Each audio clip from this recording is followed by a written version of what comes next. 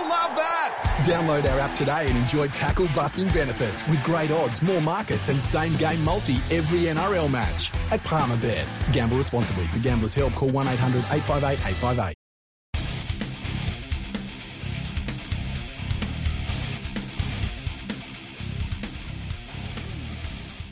Hello and welcome to episode 404 of Ferg on the Freak. I'm that bloke from Rugby League Project, Andrew Ferguson. You can find me on Twitter at AndrewRLP. And join me as always is the glorious League Freak. He's got all the skills and all the technology. How you going there, mate? I'm going good, Andrew. And I just want to say one thing before we start the podcast properly. Yep. Feel good, you cheeky little cunt. You said he was going to be there longer than you, and you're a fucking liar. He's not a liar. Just, I'm paraphrasing like as if I was Phil Gould here. He's not a liar. What's happened is the universe has conspired against him. It's all a media agenda, leaving out the fact he's been part of the media for like 30 years now. Yeah, put the facts aside. Mm-hmm. Okay. This was not what Phil Gould's plan was. Yeah. I mean, he's overseeing this probably major part of this roster, and as much as he won't admit it, he does have an awfully powerful voice when it comes to, explaining what he thinks is the best thing to do. Yeah. So, and granted, it does follow the pattern of what he has done wherever he has been. Yes, except the one coach he probably could have got sacked. I'm not even saying that this is a bad thing, because Barrett is not a first grade coach. So this is not a bad thing for the Bulldogs. Yeah, Barrett. But it's a shame he couldn't get the same feat achieved at the Warriors when he was there. It makes you think Nathan Brown must be one of the very few coaches that is untouchable by Phil Gould. Yeah, that's a good point. Although, really, how do you sack someone over email? Well, that's a good question. I mean, Ivan Cleary got sacked when he was having a nap. He was tired, though. And it was very clear that Ivan Cleary's future at the Penrith Panthers was not looking great. I think at the time it was pretty clear that he wasn't going to do anything with that Panthers side, Well, he was never going to be a good Panthers coach, let's be honest. No. And took the genius of Phil Gould to point that out to him. Yes. So now that the chair has been removed from the Bulldogs as coach, who's going to replace him? Well, the replacement is apparently Mick Potter, former St George Illawarra Drag. No, he wasn't a Dragons coach. He was the West Tigers coach for a little bit. He's a former Dragons player. I've got a theory about why some teams like Mick Potter. It's got nothing to do with his track record, his performances, his results, attack, defence, none of that. Mm-hmm. All of that's completely irrelevant. You know why I reckon they want him? Why? Because of that one season where he was at Bradford and he did it for free. Oh, he's a bloke we can get on the cheap. We can pay out the current coach and we get Mick Potter on the cheap. Well, look, I can't even be mad at Mick Potter because he has come from, like, no one for any job was saying, how about Mick Potter, right? So Mick Potter stepping in and doing this job. He will be doing it for cheap. There's no doubt about that. And it is a thankless job. But let's face it, anybody that has any first grade coaching experience, and he does have it, should be able to make that Bulldogs side better, right? So he's going to look like he's a better coach than Trent Barrett, which is easy, but that should get him in the mix for future coaching jobs when they come up. So it's a genius move by him. Yeah. Can I just say it's an absolutely, if it does happen that it is Mick Potter, it's an absolute dick move by the Bulldogs because it means Shane Flanagan's still available to take over the West Tigers job when the media eventually forces the club to fold like the piss ants that they are and eventually sack him. So I was kind of hoping they'd sign Flanagan so I didn't have to worry about the Tigers signing him. Now he's going to be back on the cards. The Tigers will lose 2 more games and they'll be all about Madge is on the way out and Flano's in. And I don't want that. Well, there's some good news for the West Tigers. You've got a new centre, and that's something you didn't have enough of. Can you tell us about your new centre? New centre? Yeah, Brenton Hayden. I mean, he's big, he's powerful, he's agile, he's got a bit of speed about him, got a bit of toe. He's not British. He's been known to hold the ball. And, so long as he keeps his nose clean, he should be pretty good. Right. Now, this is our episode where I'm gonna go past that joke you made. Okay. Joke? I made no joke. You didn't bring me here for my comedy value. Let's be honest. I have the personality of a piece of wood, so I'm not here for comedy. Had a bit of a sniff of a joke about it to me. You reckon? Yeah. Just a bit of a scent. Just likes the smell of it. Sorry. So now this is our episode where we do our previews of the upcoming rounds for our wonderful people at palmerbet.com, our brothers in arms, our major sponsor. You can get onto palmerbet.com, join up to their betting service. It's a fantastic betting service. That is where we will give you all of the odds from this year, and we will tell you all the odds for the upcoming games, and we're going to give you all of our tips, and we're going to talk about the teams, and we're sure you're going to enjoy it. As always. And always remember, gamble responsibly. Yes, that is a very good thing. Yes, and let's dive in, shall we? On Thursday night, we've got the Knights versus the Broncos. Okay, so the Newcastle Knights are outsiders for this one at $2.81 on palmerbet.com. The Brisbane Broncos are at $1.44, and the line has been set with Newcastle getting a 6.5 point head start at $1.90, and that means that with the 6.5 point handicap, the Broncos are also at $1.90. So there's been no movement there, but it's not a shock to see the Broncos are really heavy favourites in this one, and it's hard to go against them. I think that this will probably be really one-sided, and that it will also be Adam O'Brien's last game in charge. I think that this will be a whipping. Yeah, I'm just having a look at the changes, and it's looked like Dane Gagai is in, replacing Inari Tuala in the centres, but that's about it. Ponga's at fullback. It's Adam Clune's at 6. Anthony Milford's at 6 with Adam Clune at 7. I tell you what, he's thrown Milford straight in there, which is interesting, and I can't imagine it's going to help the team, him just coming straight in like that. He's made the wrong move, though, because he's put Clifford on the extended bench instead of putting him at 7. Why would you have Clifford out of the side and Clune in? I don't get that. Yeah, I don't get it either. I watch Clune play, and I see a guy whose absolute ceiling is New South Wales Cup. He's just a young Chad Townsend. Yeah, pretty much. Passes the ball too early and kicks to corners. And I know that sounds harsh because the Cowboys are running third. It's not because of Townsend they're running third. The media's doing their best to talk Townsend's performances up. He's a rather pedestrian halfback. He's got a pretty precise kicking game, which is always very handy. But his passing game tends to be, he passes too early. He doesn't take the line on very much at all. It's just a bit... He's overachieved in his career, which is, I suppose, a good thing. Yeah. But, he's not the greatest 7 out there. No, and Clune is, I don't know why. I mean, it's obvious that Clifford is going to be the future halfback of that club. So why do you not give him the reps? Clune is not going to be the long-term halfback. If I was a club that needed a halfback, I would be going to Clifford and saying, dude, we're ready for you. Like, can you imagine Clifford going to the Melbourne Storm? Like, it would be amazing if he did that, but I say that about every player. Well, he didn't have to go to the Storm. Take him to the Roosters. Yeah, take him to the Roosters. Who else could use him? You could even have him, if they're going to get rid of Foran at Manly, put him alongside DCE next year. He'd be good. That'd be handy. And he'd be very good at 6 as well. So that'd be a good move. You know who could use him right now is the South Sydney Rabbitohs. That's true. They'd be much very better with him. And hey, they're for the space. Didn't they have Milford on their books for a little bit?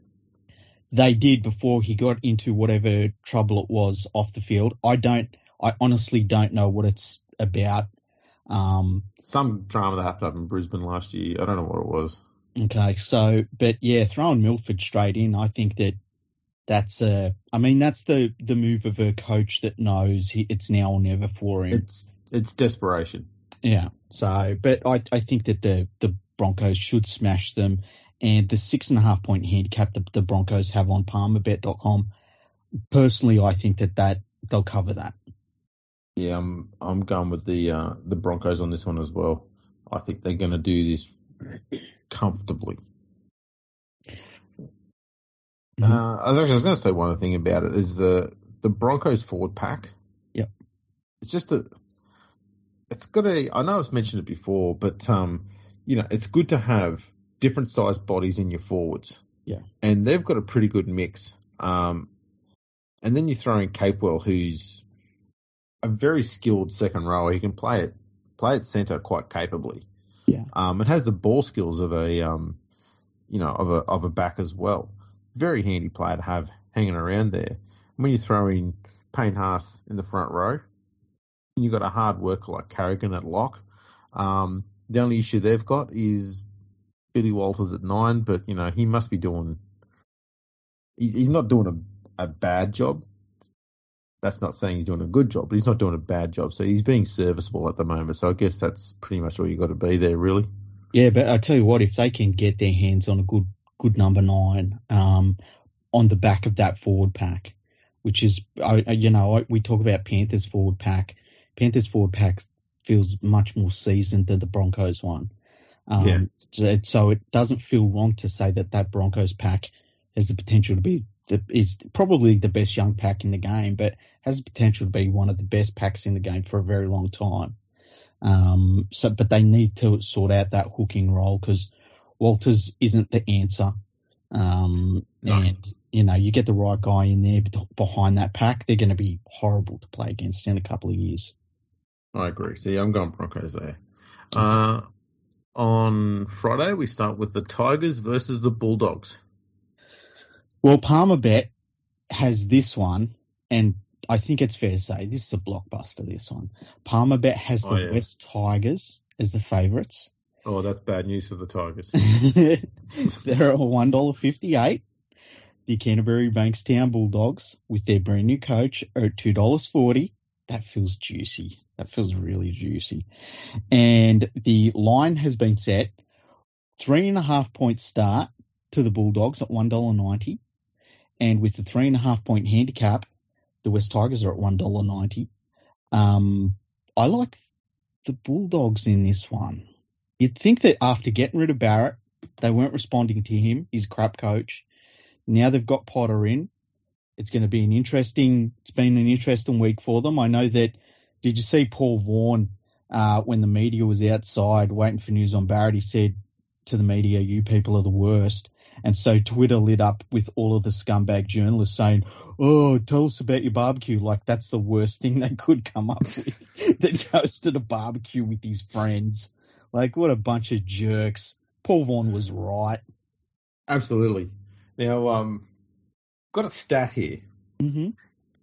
Okay. Now, do you do stats very often? Hey? Do you come up with stats very often, Andrew? Oh, sometimes I dabble. Yeah, that's cool. Just a bit of hobby on the side, Yeah. Now, when I say West Tigers here, I'm talking about West Tigers, Balmain, and the Magpies, okay? Okay. When was the last time any of those three teams beat the Bulldogs at Leichhardt? Are they playing this at Leichhardt? Yeah. At Leichhardt. I am going to say, this is a really good one. I'm going to go out on a limb, okay? Yeah. I'm going to say 1990. Yes. 3. Oh, I was right with 1990, was I? It was 1990. Wow.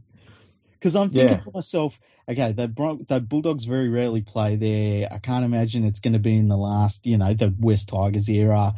Then the Tigers were terrible for the end of their fucking existence, so it had to go back a bit. And then the Bulldogs were good in the mid-90s, so it couldn't have been then. And, 1990. That's incredible. Yeah. The West Tigers have never played the Bulldogs at Leichhardt. Mm-hmm. So the last time Dowman beat Canterbury, round 10. I think Wayne Pearce was playing. Mm-hmm. Tigers won 24-4 at Leichhardt. Yeah. Yeah, Benny Elias would have been playing. Yeah, he would have. Blocker, Sirenen. Yeah, Brasher, the best fullback ever. How dare you? No, he's very good. So yeah, that's going back a bit. Look, Luke Brooks is not playing in this game, so Jock Madden will be at 5'8". Asu Kepawa will be in at centre. For some reason, Tyrone Peachy's been named at centre. I'm not going to be surprised if Naden takes his spot on the side and Peachy moves onto the bench. Because Famawanu Brown has been named to make his club debut on the bench. I wouldn't be surprised if Peachy pushes him out because he's basically a 5'8". He's got the sort of frame here where he can handle a bit of work in the forwards. Yeah. And, play at centre as well. He's a bit like Tyrone Peachy, but probably with a, better playmaking ability. So you're not going to carry both of those guys on the bench. So I wouldn't be surprised if for some reason he keeps Peachy in the 17. I don't think Peachy's done enough to deserve such an honour, really, to be honest, but I wouldn't be surprised if he's retained. Yeah, Peachy's done nothing this year. He did nothing last year, to be fair. He's had a few brain snaps. I suppose that's something. Yeah, that's true. But how do you think the Canterbury Bulldogs are going to react to this week? Because a lot of the times we see a team comes out after their coach gets sacked and they're a little bit fired up. And it feels like in this contest, like I look at both teams and I honestly do believe that there is more talent in the Bulldogs team. But I think that they don't play as well as a team as the Tigers do. But at the same time, I'm wondering if maybe being fired up after Barrett is sacked, if that will just be enough to win this game. So this is the thing. I think the Bulldogs have got a better skilled forward pack. Mm-hmm. But I'm not convinced that there's spine, even though the Tigers don't have Dane Lauren. They've got Stafford Toa back there. And Jacob Little, who's a bit quiet at hooker. I still think that their spine's just a little bit better. But there's a lot of changes at Tigers' back line. So I think the odds are a little bit too heavy-handed in the Tigers' favourites being favourites. I'm not surprised Tigers are favourites, but I wouldn't have it by more than, say, a start of 2 points. Okay. I think it's a lot closer this game than that. Well, the line's 3.5, so it's not too far off. It's still. Yeah. I still think that. I don't know why. It feels like it's a heavy 3.5. I think it's just a bit closer than that. The Bulldogs have got an out-of-form Duffy at fullback. Occasionally use Cole Flanagan at halfback. It's just a bit. There's so much looking into this game. There's so much slop. Mm-hmm. It's a good thing that I'll be on a train as this game kicks off. Yeah. There was talk during the week for I don't know who wrote it, but I saw that the Poms were talking about Matt Duffy. He's probably on his way to Super League. I don't know if that's been settled with which team he will end up with. So that's interesting that that's the move he's going to make, because I thought that he would be handy pickup for some club, even if you got him in as like a winger and almost like a backup fullback in that sense. Maybe the Dolphins thinking about having him just in case they can't get, somebody that they really want at fullback. So it's, I don't know. It's an interesting game. I like games like this because I think there's a lot on the line for both teams. They're both down the bottom of the ladder. The Bulldogs could start something here, and the West Tigers will want to continue on with what they got going. So I think that it's going to be an interesting contest. I have to tip the Bulldogs. I wouldn't say got going. I'd say had going. Well, and all they had going was 2 1-point wins, and then they had 3 straight losses. I was trying to be fair, Yeah. They don't have got going anymore. They had going. Okay. Look, I was trying to be fair. You've now got a centre in the side who can really find the line, and I think that will help them. And I think that the centre combination of him and James Roberts, I can't see anything going wrong there. No, it'll be fine. It'll be fine. Let's move on before I say something bad. Parramatta. Oh, actually, who are you picking for that one? Tigers or Bulldogs? I'm going with Bulldogs. Tigers. Okay, I picked Bulldogs. Yeah. Next one is Parramatta versus Manly on Friday night. Well, in the head-to-head on PalmerBet.com, despite their big run of success being over, that being one game, the Parramatta Eels are still favourites at $1.37 against the Manly Seagulls, who are at $3.12. The line has been set. Manly have a 7.5 point head start at $1.90, which sounds really juicy. And obviously 7.5 point handicap is also $1.90 for the Parramatta Eels on PalmerBet.com. Wow, I didn't think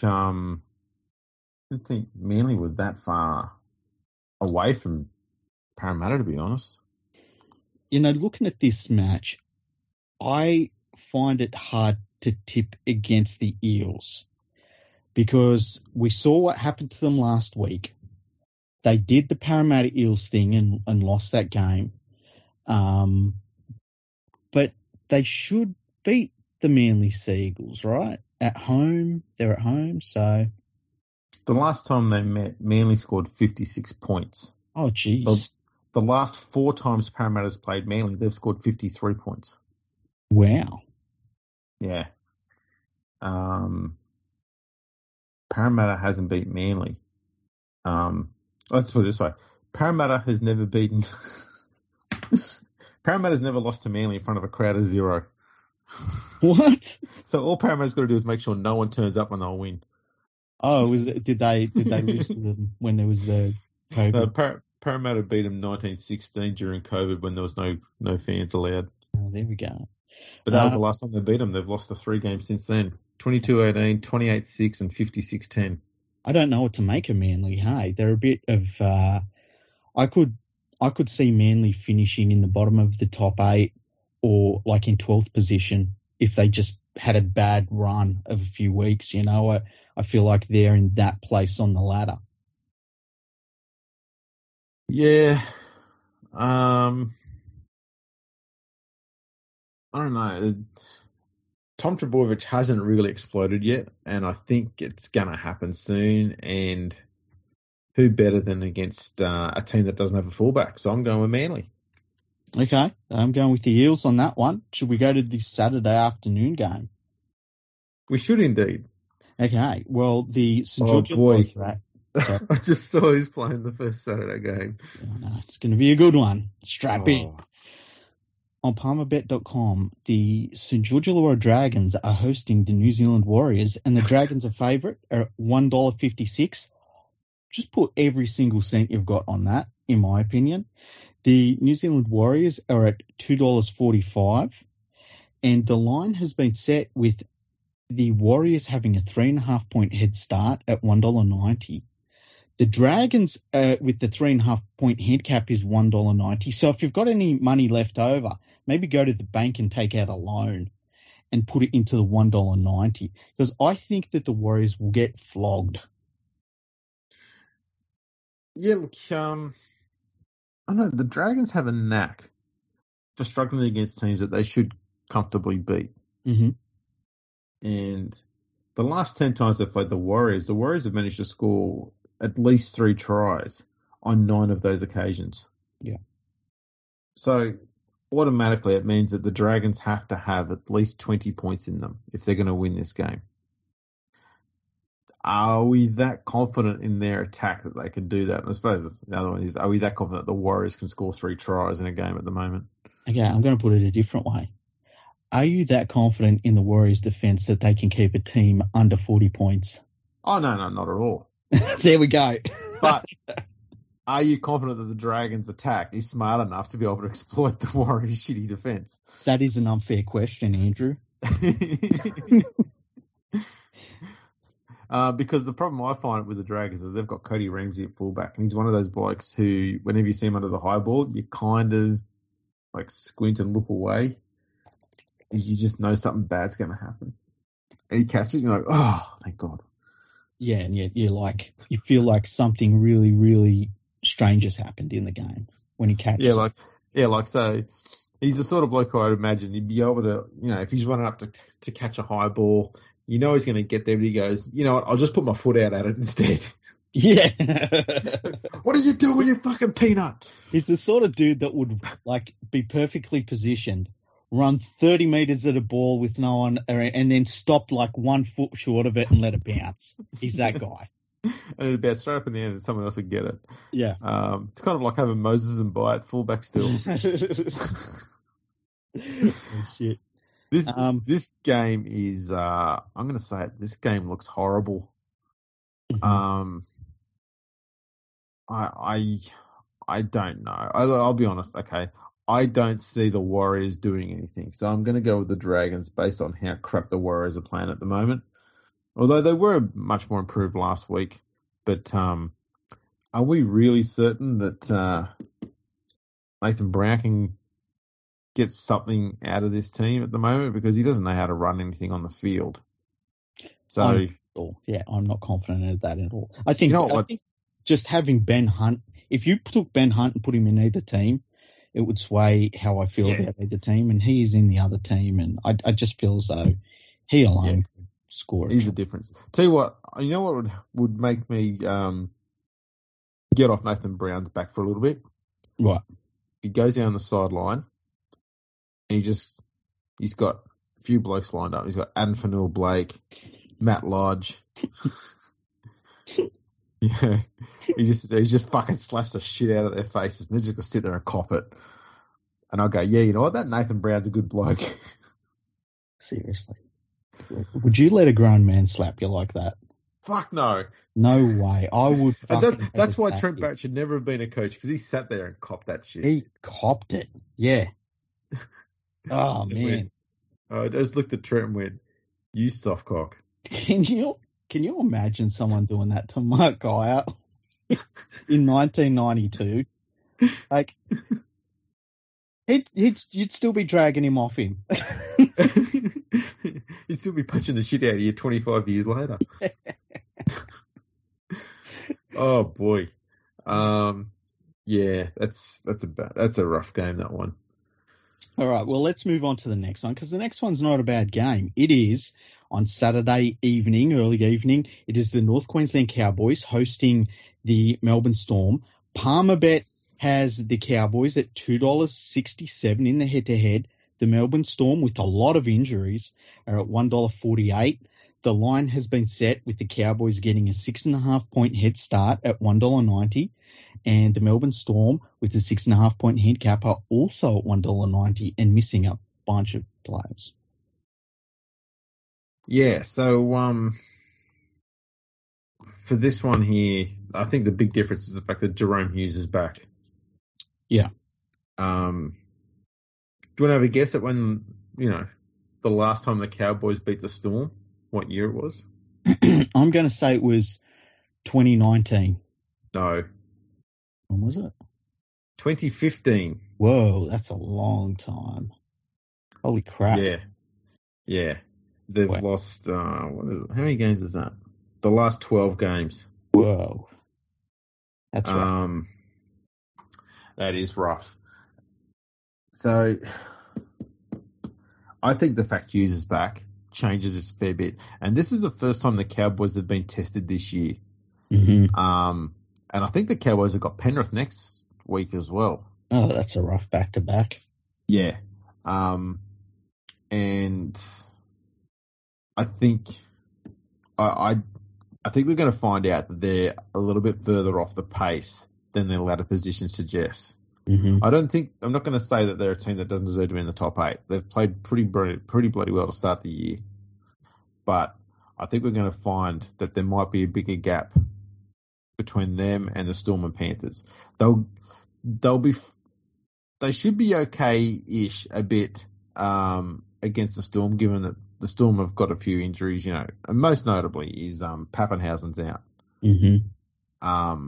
But Hughes coming back does hurt them a fair whack because he's been brilliant. Storm are also down a bit in the forwards. I think Brandon Smith's playing a prop this weekend in this game. Yeah, I saw he was named a prop, yeah. I mean, he'll be fine, but if you're moving Brandon Smith to prop, then it means that your bench is going to be a little bit light on as well, obviously. Mm-hmm. So it'll be interesting to see how the Storm handle the second half. Because I wouldn't be surprised if they get off to a good start. But the second half, when the forwards start to tire, if they've got some lighter forwards, and the Cowboys they've got some decent sized bodies on the bench, so they're going to be fine. Yeah. It'll be interesting to see how that transition goes. But I'm going with the Storm. Yeah, it's hard to tip it against the Storm at this point, but I have a feeling that the Cowboys are going to give them a really good game. But I agree with you. I think it's going to be a real marker of the difference between the Storm, the Panthers, and a team like the Cowboys, who are legitimately where they are in the ladder. But I think that the top two teams are quite a bit better than everyone else. Oh, yeah, absolutely. Now, Saturday night, we have the blockbuster clash between the Sydney Roosters, this is at the SCG, I believe, and your 2021 NRL Premiers and World Champion Penrith Panthers, coming off a big win over the Melbourne Storm. Palmerbet has this game poised as such. In the head-to-head, the Sydney Roosters are at $3.64. The Panthers are at $1.29. And on palmerbet.com, the Roosters have a 9.5 point head start at $1.90, while the Panthers with the 9.5 point handicap are also at $1.90. The Roosters have lost Victor Radley for 2 months, which was very upsetting to one of my friends, Jamie, who she was devastated by the loss of Radley. She said she believed that his syndesmosis injury really probably started in his groin. So if he needs any groin help with that, she was willing to help with that. But who are you picking in this game? Because obviously I'm picking the Penrith Panthers. Panthers. I don't even think this is going to be close. See, for me, the Roosters have been too scratchy, not just week by week, but within games. Mm-hmm. Last weekend's a good example. They had that game tied up, and then they just let Parramatta all the way back in. And in next to no time, they gave away 3 tries in 9 minutes or something like that. Sorry, if you're doing that against any team other than Melbourne and Penrith, then Melbourne and Penrith are going to will be able to rack up points on you if they want, whenever they want. Their defence has been questionable all year. Furthermore, the Roosters haven't beaten Penrith since COVID came along. Oh, really? Yeah, so long as COVID exists, Roosters losing to Penrith also exists. Well, something good come out of the pandemic then. Penrith smashing the Roosters. Absolutely. 4 straight games. Well, we've owned them lately like we did in the 2003 grand final. It's I also think that the way that the Roosters play at the moment is really going to play into the Panthers' hands. You know, they like to go wide. The Panthers will be chewing them up the middle of the field. It's going to be interesting to see how much the Panthers put on them. Yeah. One thing we might see in this game too is not much kicking from Cleary to corners, because Roosters have got 2 very good jumpers there in Tupou and Suaalii. How good Suaalii looking, by the way? Like that try he scored last weekend, I was like, this is a dude announcing his arrival. You know, he is starting to look like the player people were talking about, which is understandable. He's starting to get the games under his belt and stuff like that. He looks great as a winger. You can tell he's going to end up as a centre. Absolutely huge frame on him. He hasn't filled it out yet, but geez, he looks good. Another Penrith Panthers junior talent that's killing it in the NRL. Reminds me a bit of Israel Folau when he first started. Yeah, he's has that big frame, but fuck me, he can jump. Yeah, Yeah, that try, I mean, it was unbelievable. Absolutely Yeah. unbelievable. So it's Look, good. I like watching him play. as I say, I was rough on him too a few weeks ago. I'm still not convinced that he's worthy of all the hype that he's had. I think that's probably been a little bit detrimental to his start of his career, to be honest. He probably Yeah. deserved to have a more quieter sort of push into first grade than all the bluster that went on instead. Mm-hmm. That could be quite distracting. I think that's been part of the issue he's had. He's sort of struggled with his hands a bit.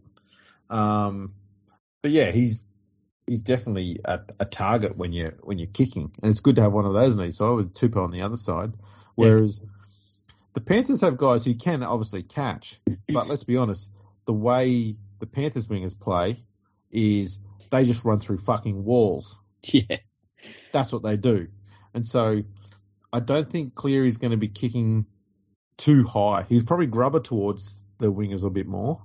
I don't think he's going to be going to the air too often because I think he's not going to be giving his wingers much of a chance if he does that. His other option might be to kick a bit shallower towards Momorowski because that's where Crichton will be. That might be a better target.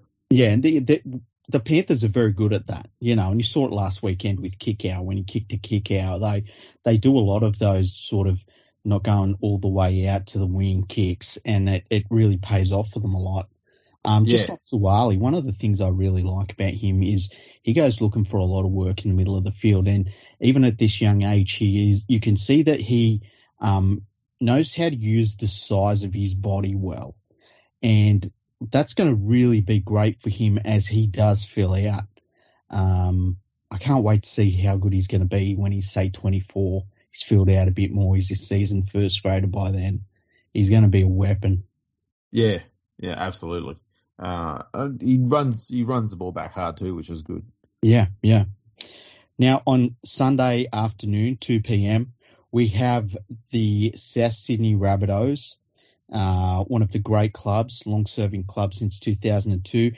On palmerbet.com, they're at $1.53, and they're taking on the Canberra Raiders, who are at $2.52 after that amazing win on the weekend. Over.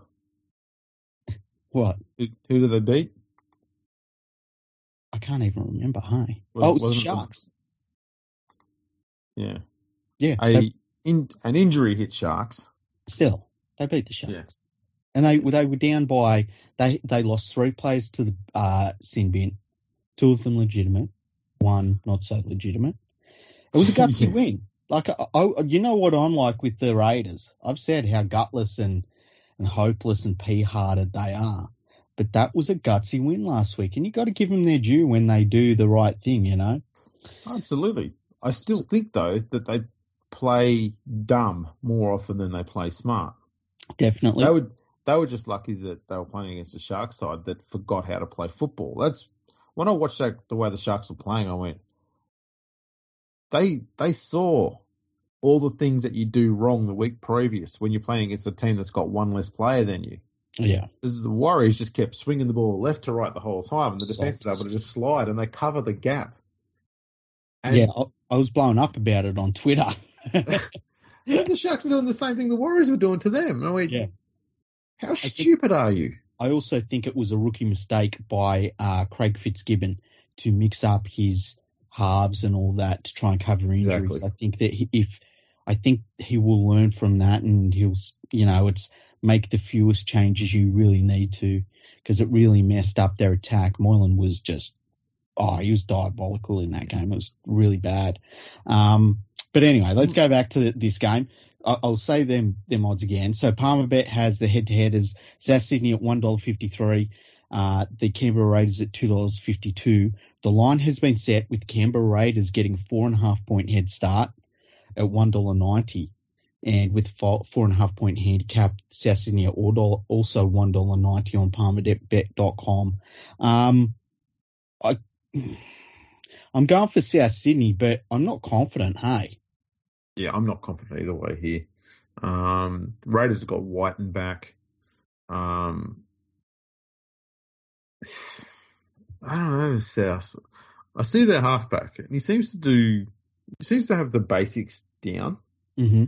but I've not seen anything from him that makes me scream out that he's going to be able to, you know, put a finer point on some of these things and show that he's got a little bit more skill than just being able to do the, you know, the bare minimum, so to speak.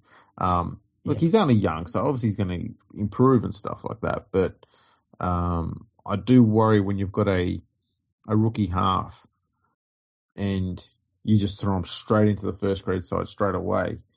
Only the very rare exceptions will work in those cases. Yeah, and the thing that really stands out to me is that, and this isn't his fault because he's a young bloke. He's played, not many first grade games, so it's not on him. But there seems to be no linkage with Cody Walker at all. And Cody Walker, being the senior halves partner by quite some way, really should be in there doing a lot more to help his young halfback. And we're not seeing that. It's almost like they're playing in two different sorts of football teams, So that I think that's one of their big problems at Souths. But it's funny you say that. It's kind of the same issue that the Raiders have got. They don't know how to use Whiten in the halves. Well, so often he goes looking for the ball. And that's sometimes the difference between Walker and Whiten is Whiten will constantly go looking for the ball because he's come from being a fullback and a centre where you have to do that a bit more often, whereas Walker's always been sort of relying on Adam Reynolds to dish it to him when he needs him to use it. And so it's a little bit different there. And I think that's why a lot of people are saying, Walker needs to go looking for the ball a bit more, which he did do these last 2 weeks, especially last weekend. And, hey presto, he looked an awful lot better. Mm-hmm. But yeah, it's going to be making sure he does that every week now. Because if he doesn't do that, he's putting a lot of pressure on Elias at halfback, which he doesn't need. No, not at all. I tell you one thing about the Raiders' performance last week, it was the young dudes that come into the side that, to credit him, Ricky Stewart has brought them in finally this year, that were playing pretty well last weekend in their win. And it made me think that, would Whiten be one of those players that they could get rid of and be fine? Like, say they got rid of Whiten and they saved all that salary cap space. Would they really lose that much? And I don't think they would, I think it would be one of those things where they'd be completely fine without him, especially the way he's played over the last 18 months. I'll be honest, I think Charles Nicoll-Klokstad has not really done much other than his first season, and I think I'd probably be more inclined to move him on and put Whiten back at fullback, and then you can work on getting a proper genuine halves pairing there, because I think they'd work pretty well behind. Let's be honest, it's a pretty solid forward pack. They've got some unique sized bodies there, all with different types of skills, which is kind of what you need. And Stewart's always been big on building good unique sort of forward packs. He's always struggled though getting the right halves pairing behind him to make them, get the most value out of them, so to speak. Yeah. So I think if you put Whiten back at fullback and focus on getting the half set that you need, the rest of it would fall into place pretty easily. I tell you what, there was a play last weekend with Charles Nicoll-Klokstad where he's been crap. Since he cut his hair, he's been fucking terrible.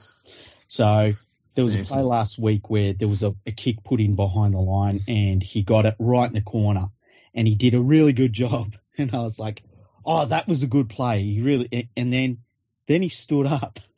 And I was like, oh, he stood up.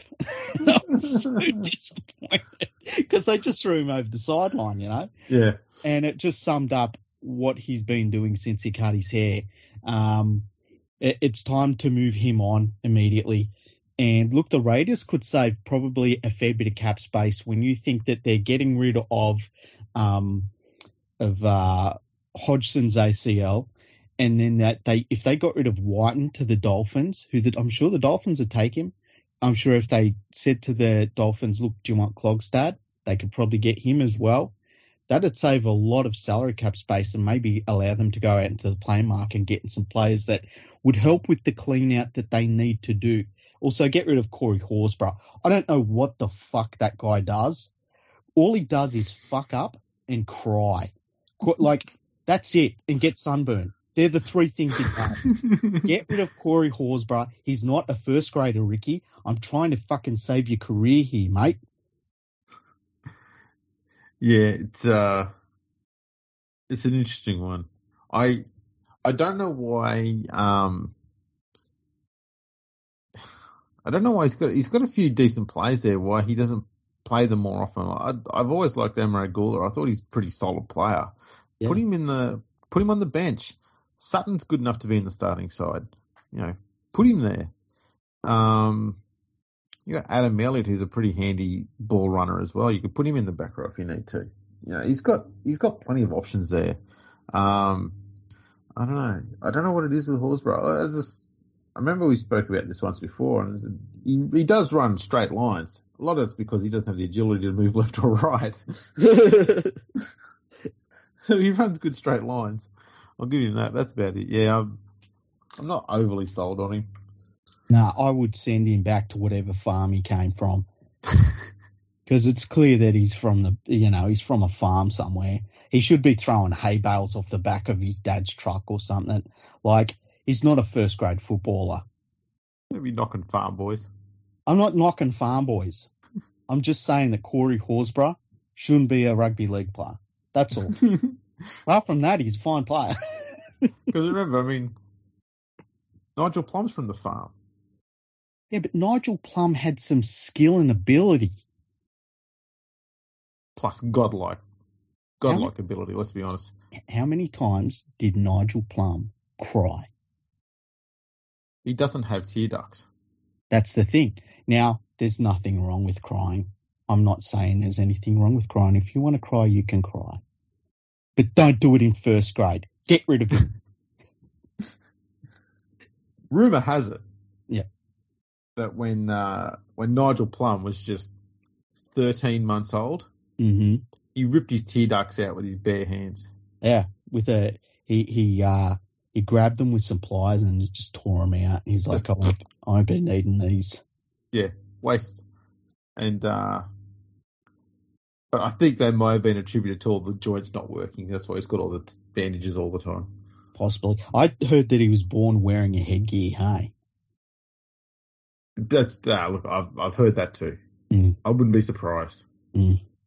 And shoulders about 3 meters wide, and they're just made out of crowbars. His poor mum. She's a lovely lady. Yeah, she's a trooper. We love Mrs. Plum. Now on to the last game of the round. This should be an interesting one. We have the Gold Coast Titans that Palmerbet has at $2.85 in the head-to-head against the Cronulla Sharks, who are at $1.43. The line has been set with a 7.5 point head start to the Gold Coast Titans, and with the and that's at $1.90. With the 7.5 point handicap, the Cronulla Sharks are also at $1.90, and I am going for the Sharks to bounce back in this game. Oh yeah, I'm going Sharks, and I think they're going to put some points on. Yeah, mostly because form-wise says that they do anyway. Yeah. They've won their last 6 games against the Titans. Wow. And the last 3 times they've reached 30 points each time. They've last 3 games 40-10, 30-18, and 38-10. Wow. And they're not even close. I wonder if they come back from Magic Round or they just stayed up there. Oh, they might have stayed up there. It's hard to know now because of the bubbles and stuff. I don't know if they're still around or not. Yeah, I don't know. Sharks have got Rugby Sevens fullback Lockie Miller at fullback in this game. Yes. So that means that Nico Hines moves to halfback. Well, that's a good Wag Graham moves into the run-on side. Mm-hmm. And Tig Wilton, who's been, let's be honest, he's been in fucking sublime form so far this year. He's on the bench. Andrew Fafita also comes onto the bench as well. So they're going for a pretty decent-sized bench in this game. That's because Titans have a pretty big bloody forward pack of their own there. Yeah. Tino had a bloody big game on the weekend. He has been very good for the Titans right the way through. Mm. So has the other dude, I can't remember his name, the State of Origin guy, plays for Queensland, off the bench. Jared Wallace? Nope. Fodawaker? I thought awake it, yeah. Yeah, he's been very good still. I think Brimson's been pretty good considering the positions that he's been asked to play and what he's been asked to do. But there's a lot of players in that Titans team that really give up the ghost pretty quickly, unfortunately. And I think that will be their downfall against the Sharks. They need a hooker. Yes. They really need a really good hooker. Clark's serviceable, but that's about it. It's one of the things that is very common up in on the Gold Coast, the need for a good hooker. Oh yeah, it's long been an issue. I mean, there was a period here a few years ago where they had too many hookers, which seems odd.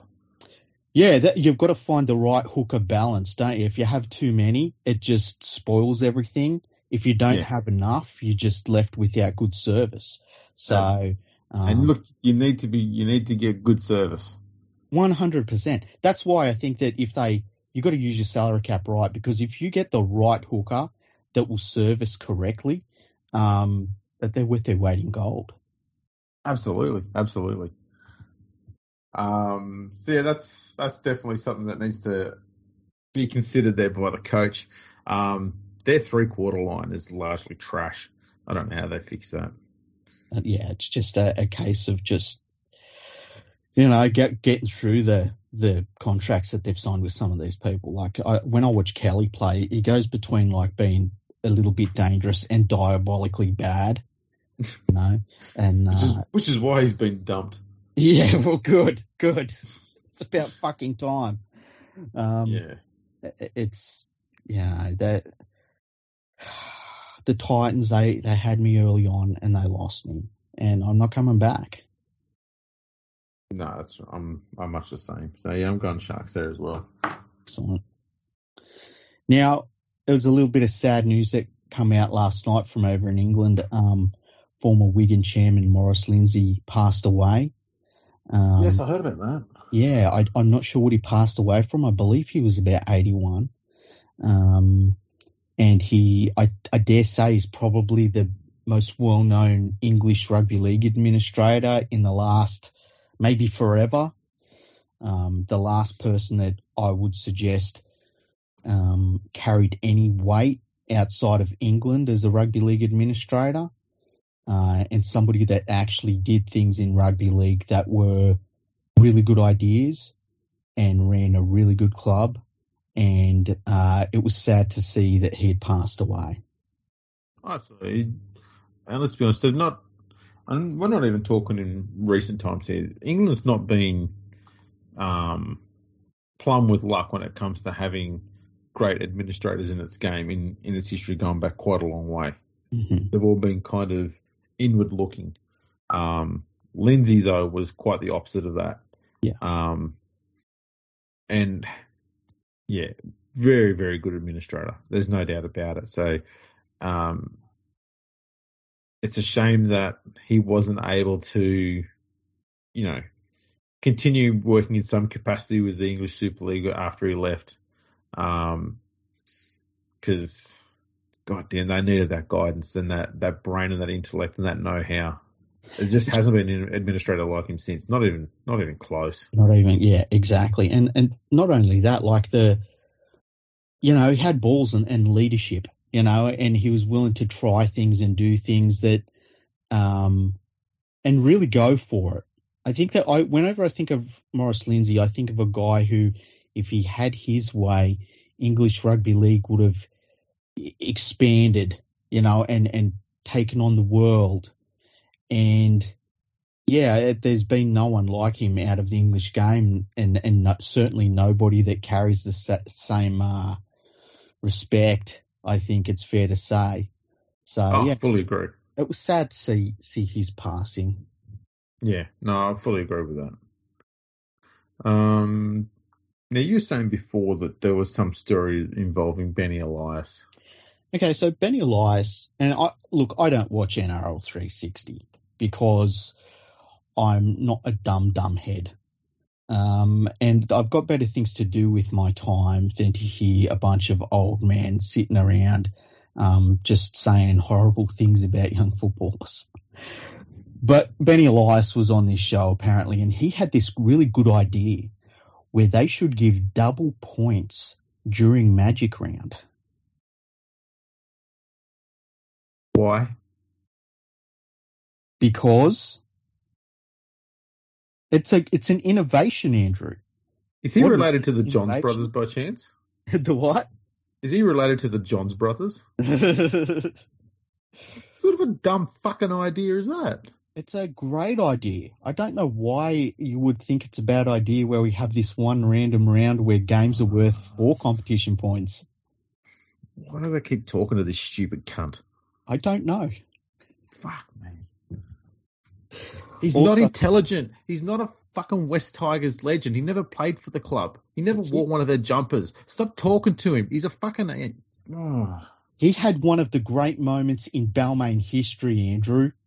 What, hitting the crossbar in the 89 grand final? Yeah, there was no one else that ever did anything for the Balmain Tigers from what I've heard. You know what his second best highlight is? What? Getting absolutely fucking folded in half by Brad Izzard, I think it was. Or was it Steve Carter? It was one of those two. God damn, that was nuts. Either one. Last time I saw it hit that big was when Cohen Hess completely fucking destroyed Mitch Moses up in Darwin a few years back. Oh, man. Yeah.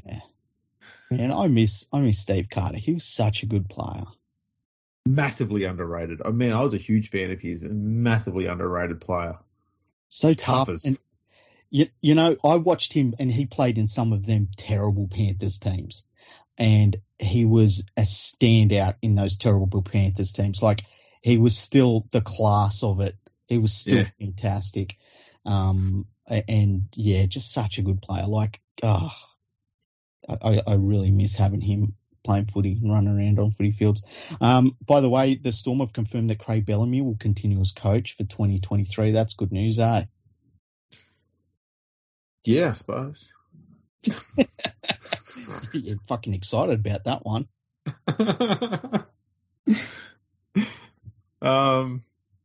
Yeah, I guess. I'll be honest, I saw a story that said the Wigan Warriors had confirmed the departure of Zach Hardiker, and I went, oh, I didn't hear about that, and I looked at the date of the article when you started saying that story, and I went, oh, fuck, that's a month ago. Yeah, I think that was I think that was one of those things where they was sick of his shit. I think something happened, and they were just sick of it, and I thought maybe they were waiting for him to get a tattoo of the Warriors logo, but he's got nowhere left to put one other than in the middle of his face. Remember when he came over and played for the Panthers and it was just like, what the fuck is going on? The Panthers did everything to try and accommodate them. We'll give you a few games at wing. We'll give you a game at centre. We'll put you at fullback. And he just kept getting worse. And went, you can go home now.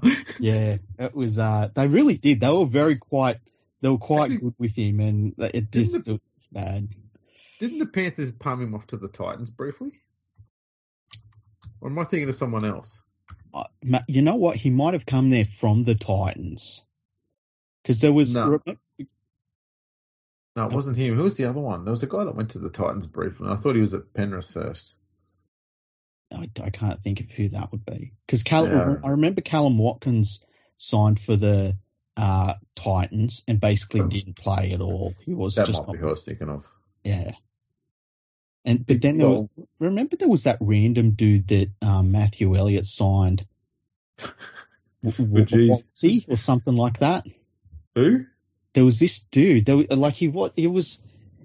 was as though I don't know if I think it was like a championship player or something, and the Panthers signed him, and I think his name was Wallacey or something like that, and he was this English dude, and it was like, what is this all about? And it just never come to anything. I don't think he played one first grade game. Like, I have to see if I can find out who that was. Yeah, as the name does ring a bell. Yeah, I can't even tell you where he ended up or where he come from. And of course, I'll describe him without describing him to you. And we've talked about how the media does this. Yeah. He was described as Penrith looking to get the next Black Pearl. Oh, right. Yeah. They're pretty good, the media like that, aren't they? They are. Yeah. They are. Oh, horribly. Yeah. They do that with any player from England. It's so bad. It's terrible. It's fucking terrible. I think the problem is the Australian media only knows of two former, like in recent living memory, great players from England. That's O'Fire and Hanley. Yeah. So they always compare him to those two. Yeah, exactly. But yeah, I can't tell you anything else about him. I might even be getting his name wrong, But that he was signed by Matthew Elliott, and he come over, and I think he might have had a really good stint with the Windsor Wolves for a season, and then probably went back home. As you do. Good luck to him. He come over and played rugby league in Australia for a year. It's basically a working holiday. Yeah, exactly. I'm not mad at him. You probably come over and pick some fruit for $15 an hour, cash. Why wouldn't you? Exactly. What else has been going on? Not too much that I can think of, to be honest with you. There was something else. Mm-hmm. Paul Kent allegedly stepped down from his radio program because, essentially, when he found out that he wasn't allowed to continue bullying his co-workers, he got the shits and decided to leave. Mm-hmm.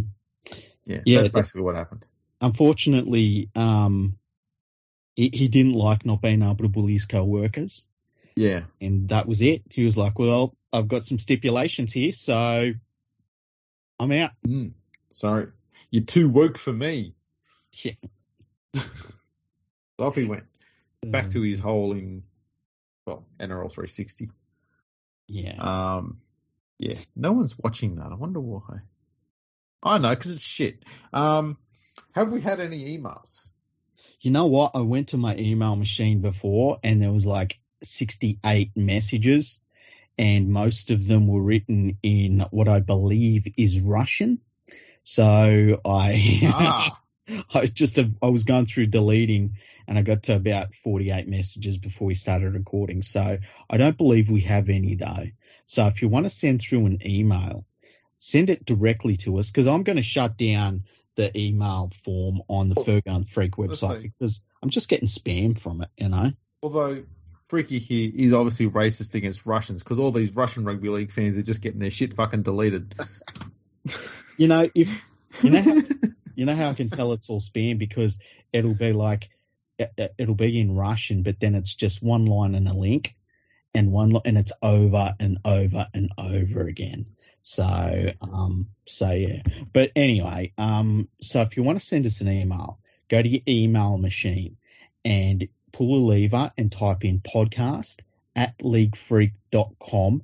Make the subject podcast, and just write an email. It can be anything. It can be rugby league related. It can be non-rugby league related. It can be about absolutely anything you want to talk about or you want us to say on the podcast. Yeah, we are here for you. We really are. We try to be here for the people, thanks to palmerbet.com. That's right. We are the people's podcast. We really are. I have to put that on there somewhere.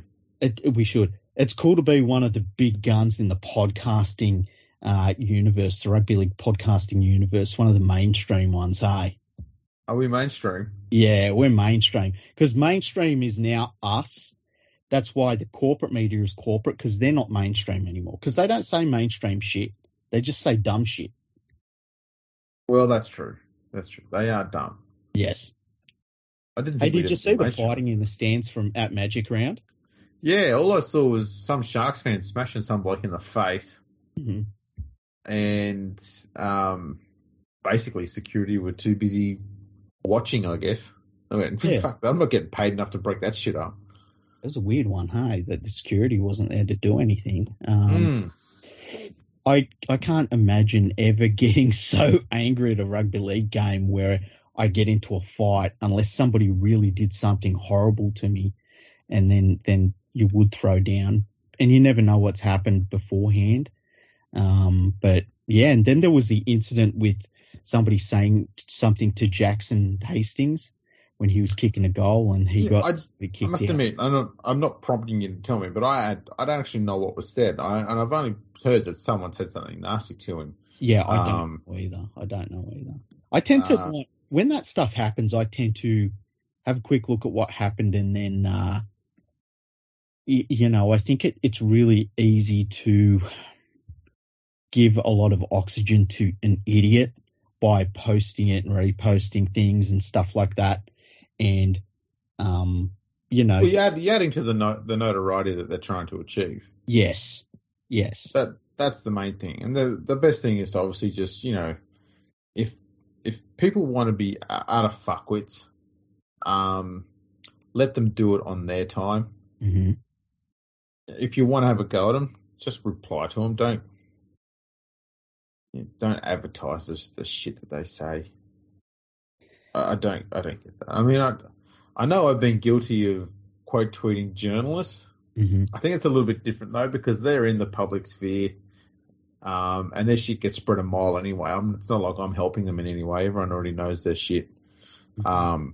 But fans and regular people who are saying just sick stuff. Yeah.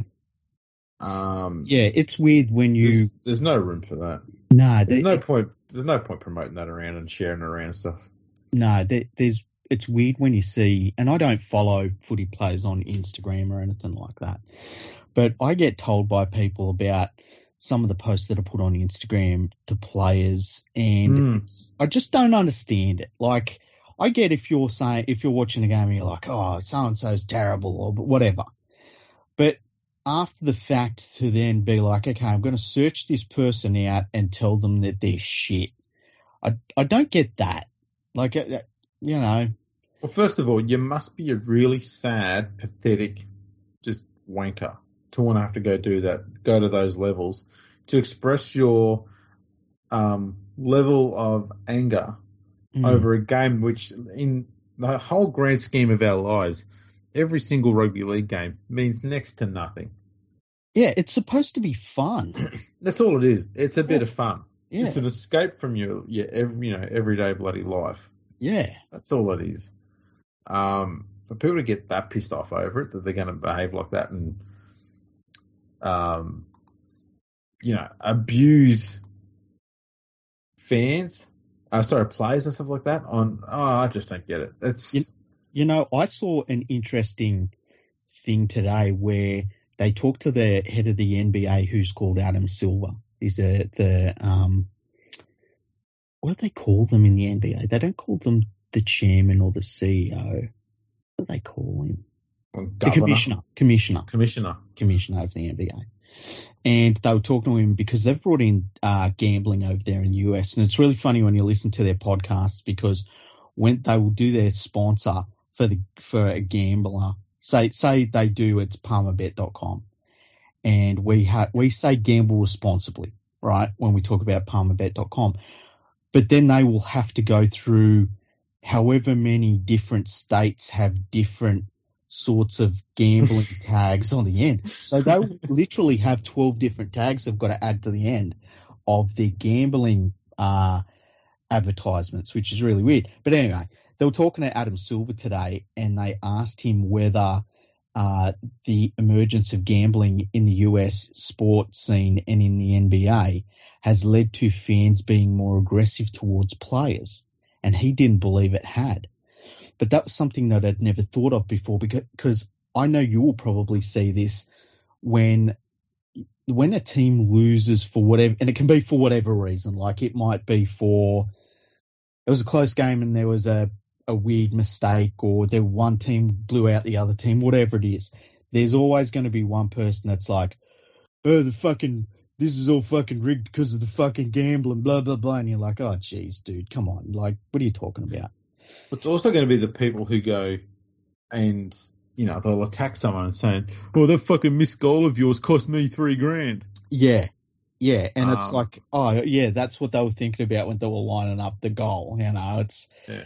How can I fuck over Joe Blow and make sure he doesn't get $3,000 because he doesn't support my team? I know, I'll just miss this goal and cost my team a win. Yeah, exactly. Like, fucking hell. It's a weird one.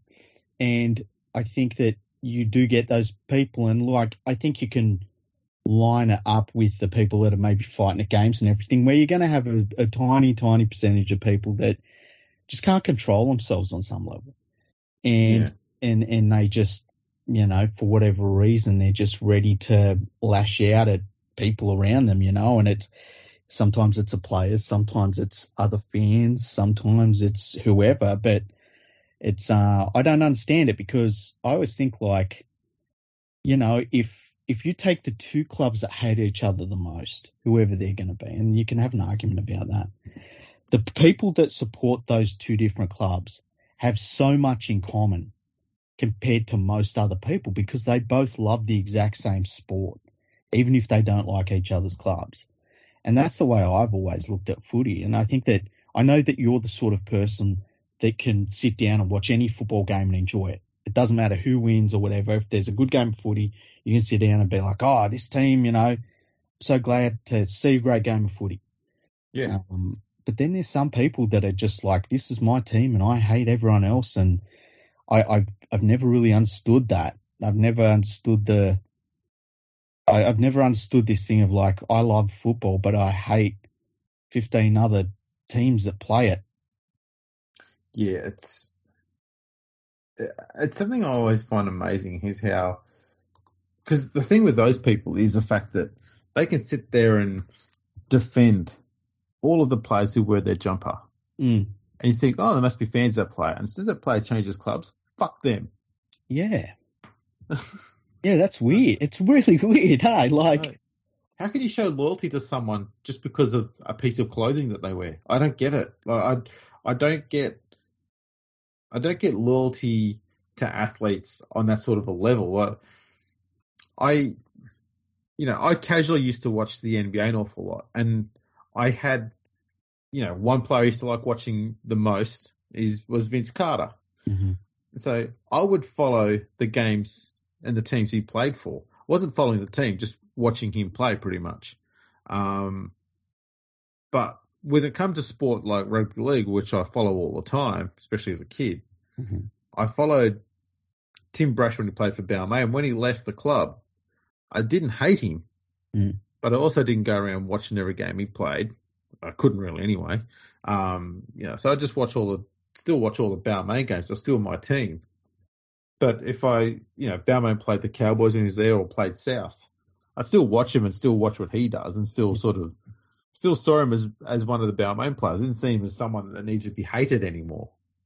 And most of my favourite players and, you know, even favourite cricketers, they weren't from my team or from Australia. When it comes to cricket, my favourite cricketer was Wazir Akroom. Mm-hmm. I can love that man, absolute genius. My judgment is based on the skill level and what they do to entertain me, I guess. Yeah, I get that completely. I know. I'm watching Kickout this year, and I think he's been outstanding this year. And all I can think of is like, how good's he going to be next year in the Bulldogs team, and how will Burton be using him, you know, and things like that. I'm an NBA fan. I've always been a Rockets fan, and when James Harden left, and I loved watching James Harden, and luckily we got the very, very last bit of goodness out of James Harden's career. But I didn't hate him when he left. I was very disappointed with how it happened. But, and like seeing what happened to him in Philadelphia this postseason with the 76ers, it was sad to watch, you know. But I didn't hate him. It's, I like watching basketball. So, I've never understood the thing where you all of a sudden turn on a player. And sometimes you see people, they'll turn on a player early before they leave their club. That's another weird one. Yeah. It's fucking weird. I don't understand how people can be like that. Like, surely the sport itself and the entertainment it provides you is paramount to anything else. You'd hope so. Speaking of entertainment, it's been funny because people probably don't know it. The Australian Rugby Union they won their right to host the 2027 Rugby Union World Cup in Australia. How are they going to afford that? Well, I think that they got a bit of a grant from the whatever rugby union's world governing body calls themselves now. IRB. I think they changed to, I think they might call themselves World Rugby now. Okay. I think, but and they would have got a grant from the government and from the whatever they fucking call themselves over there. Anyway, so the first thing that started coming out immediately, because no one cared, like it made no news at all, and the first thing that started coming out immediately was, here they come, they're going to start spending on NRL players, they're going to pick the guys out of the NRL. And it's funny because the grant of 3 NRL clubs is worth more each year than the entire broadcasting agreement between the Australian Rugby Union and their broadcast partners in Australia. And we're talking about a difference in spending power between the two organisations that are it's not even close. It's just not even close. But I thought it was funny that that's the only way that any sort of interest could be generated at all, was that they had to talk about possibly buying rugby league players that they can't afford to get any interest in this kick and clap competition that they're going to play in apparently 2027. Hasn't it been the case, though, for quite a while that's been going on? What? That rugby union has been relying on rugby league in order to make itself sound relevant. Yeah, it has been, yeah. And look, it's... someone was telling me, because I saw an article about a week and a half ago where they were saying that rugby union actually had a magic round a few weeks ago, and they held it in Melbourne. And they played all the games at that rectangular stadium in Melbourne, and it got less people over the entire round than the Storm got to a game the following weekend. Just one game. Hey, are you serious? They had a magic round down here? Yeah, look it up. Look it up. That it was. I think. I'll be honest. Okay, I go into this, into the city every day. I use 2 trains to get to work every day. Mm-hmm. Train stations area. I have seen 0 advertising for anything about rugby union whatsoever in all of that journeys. Yeah. I legit had 0 idea. It's not on radio. I've not seen ads for it anywhere online. Haven't seen anything at train stations. Not even a piece of A4 paper printed in black and white using MS Paint stuck on a pole next to, Frank's cat's missing. Mm-hmm. None of those. Yeah. I've learned more about Frank's missing cat than I have about the rugby union magic round. Well, they apparently they had this magic round. I didn't know about it until I read because I always find it funny that rugby union types in Australia will say this is what the problem is with rugby union in Australia, and then they will not talk about the elephant in the room, which is obviously the NRL. And so I saw an article about it, and I was like, "What's this thing?" There was they held a magic round, and yeah, they held it in Melbourne, and apparently the crowd was beyond abysmal for the whole thing. I mean, the New South Wales team, rugby union team, they play at Leichhardt Oval now. Yeah, so I remember saying something about that not too long ago. I was like, wow, they play at one of the minor home grounds for the West Tigers. Yeah, and I would bet that the crowds when they play there are terrible. It's really weird, and so there's this big thing of they're going to come after rugby league now, and it's like they're not even in the same stratosphere as the Australian Rugby League, and if that's the way they want to go, within the next 8 years after that World Cup is played, there'll be an amateur sport in Australia again at their highest level. So I thought that was interesting to see that. Yeah, it's. I think if they're ever going to get themselves back on their feet, mm-hmm. they really do need to stop talking about rugby league and just say, you know what, we need to just bunker down and figure out how the fuck we're going to fix this problem. Stop worrying about every other sport. We need to worry about ourselves first, foremost, and nothing else. But they won't. They refuse to accept that they've fallen behind rugby league. And it's not a recent thing. It happened ages ago. Oh yeah, So they've got to stop thinking that there's some sort of competition there, or that it's, there's a chance they can get back. Whole rugby league versus rugby union thing died out, if I'm generous, in the 80s, and it sort of came back to prominence during the 90s during the Super League war because rugby league was eating itself. Yeah. And rugby union was doing pretty well in Australia at the time, and the two sort of went hand in hand. And so, but when you think that about was it, the last time that they came back, and they were only really prominent there for 4 or 5 years around, around and after the Super League war, and then it just disappeared off a cliff again. and if you think about it too, like the Super League war hits, right? And rugby league has all of this money poured into it, but it is immediately basically set on fire. So nothing comes of that money for rugby league. And out of the Super League war, rugby league basically is running on a shoestring budget compared to what they would want to be, right? Yeah.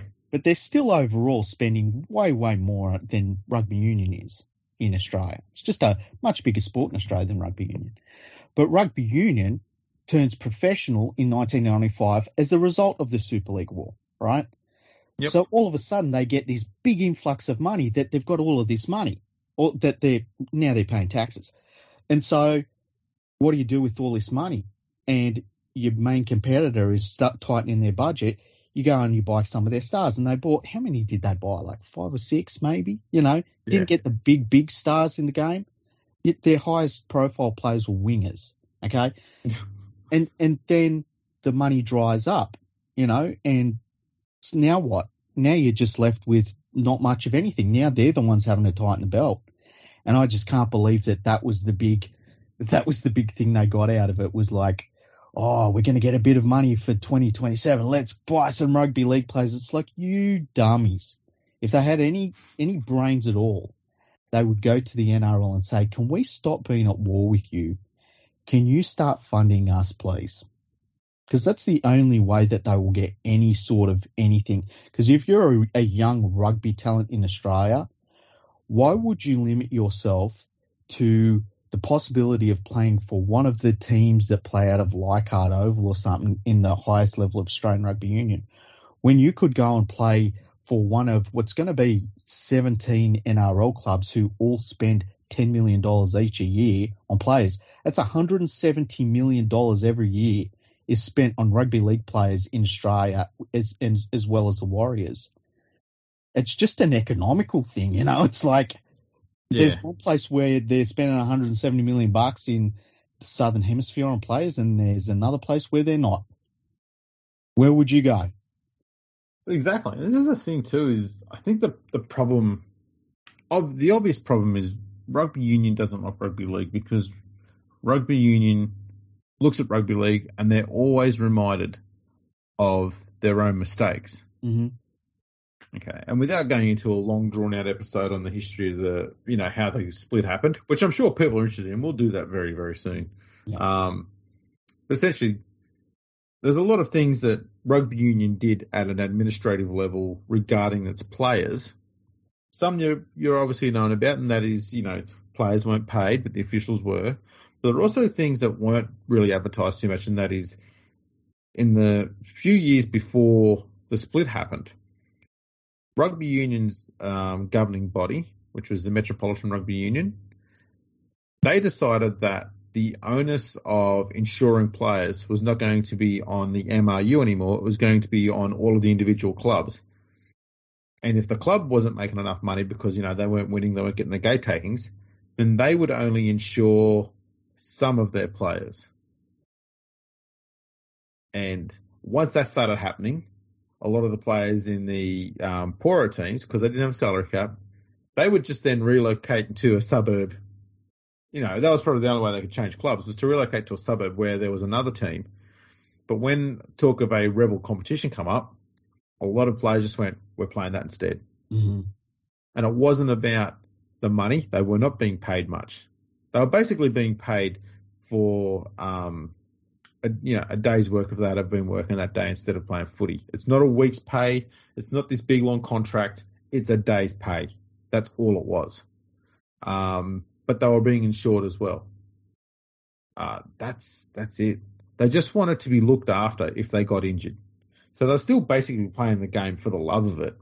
They're getting a little bit of coin on the side, but it's not on the side. It's all under the, over the table. Everyone can see what's going on. It's all hunky-dory and fine there. There's complete, I don't know, I forgot the word I was going to use there. Everyone knows what's going on. It's professionalism. It's all above board.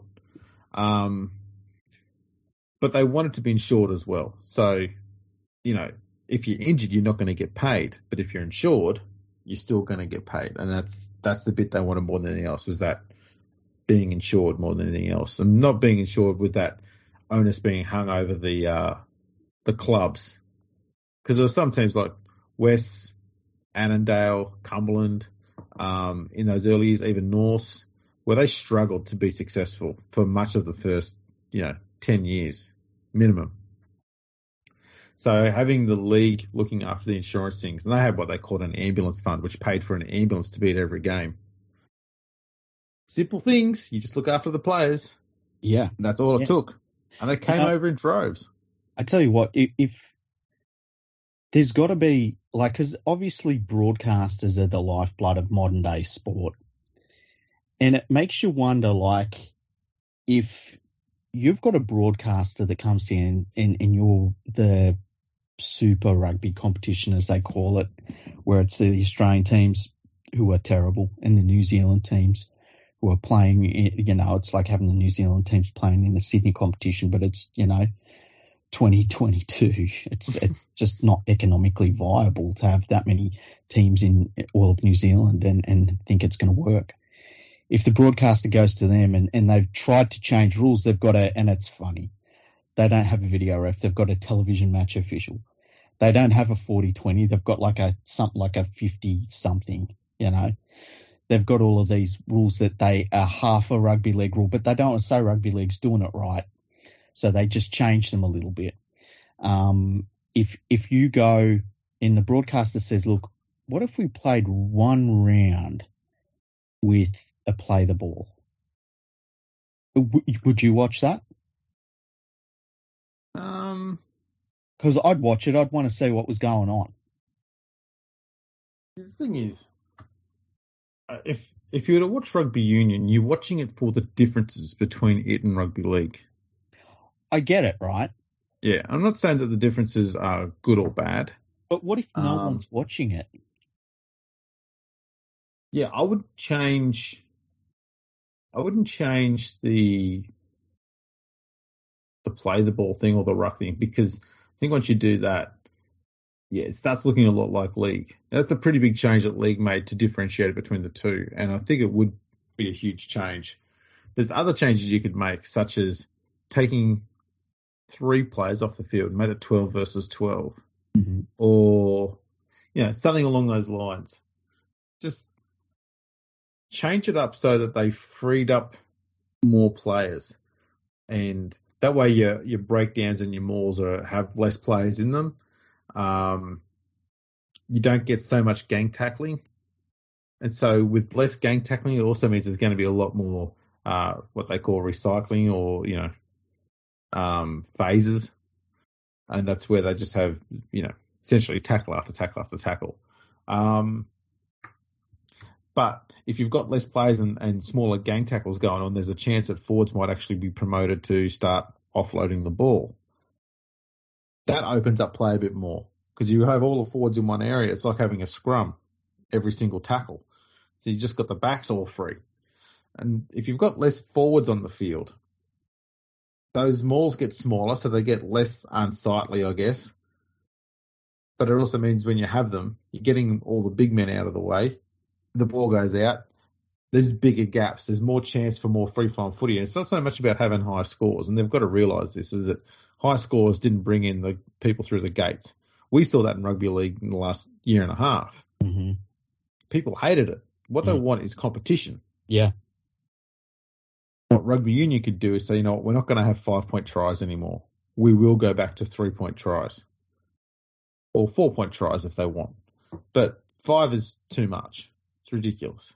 Well, it's because rugby league picked the perfect scoring system for the sorts of sports they are. Like for rugby union, it would be absolutely ideal for a 1-point field goal, a 2-point, kicked goal, and a 4-point try. That's the perfect one, right?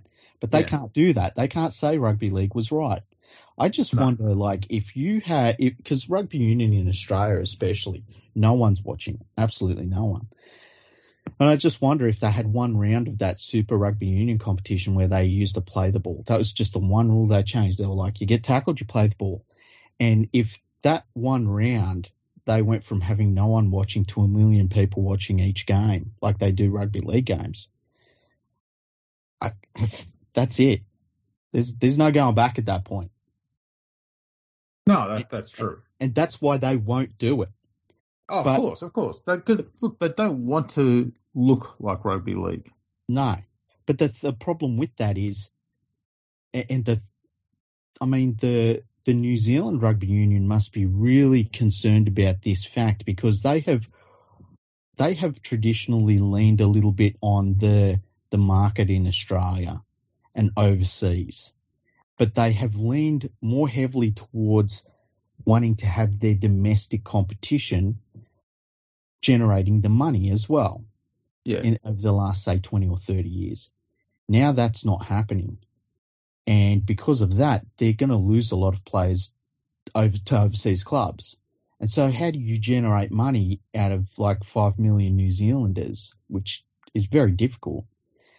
And then your next door neighbour, who you've traditionally relied upon, who's country 26 million, the game has just died here. And so what do you do?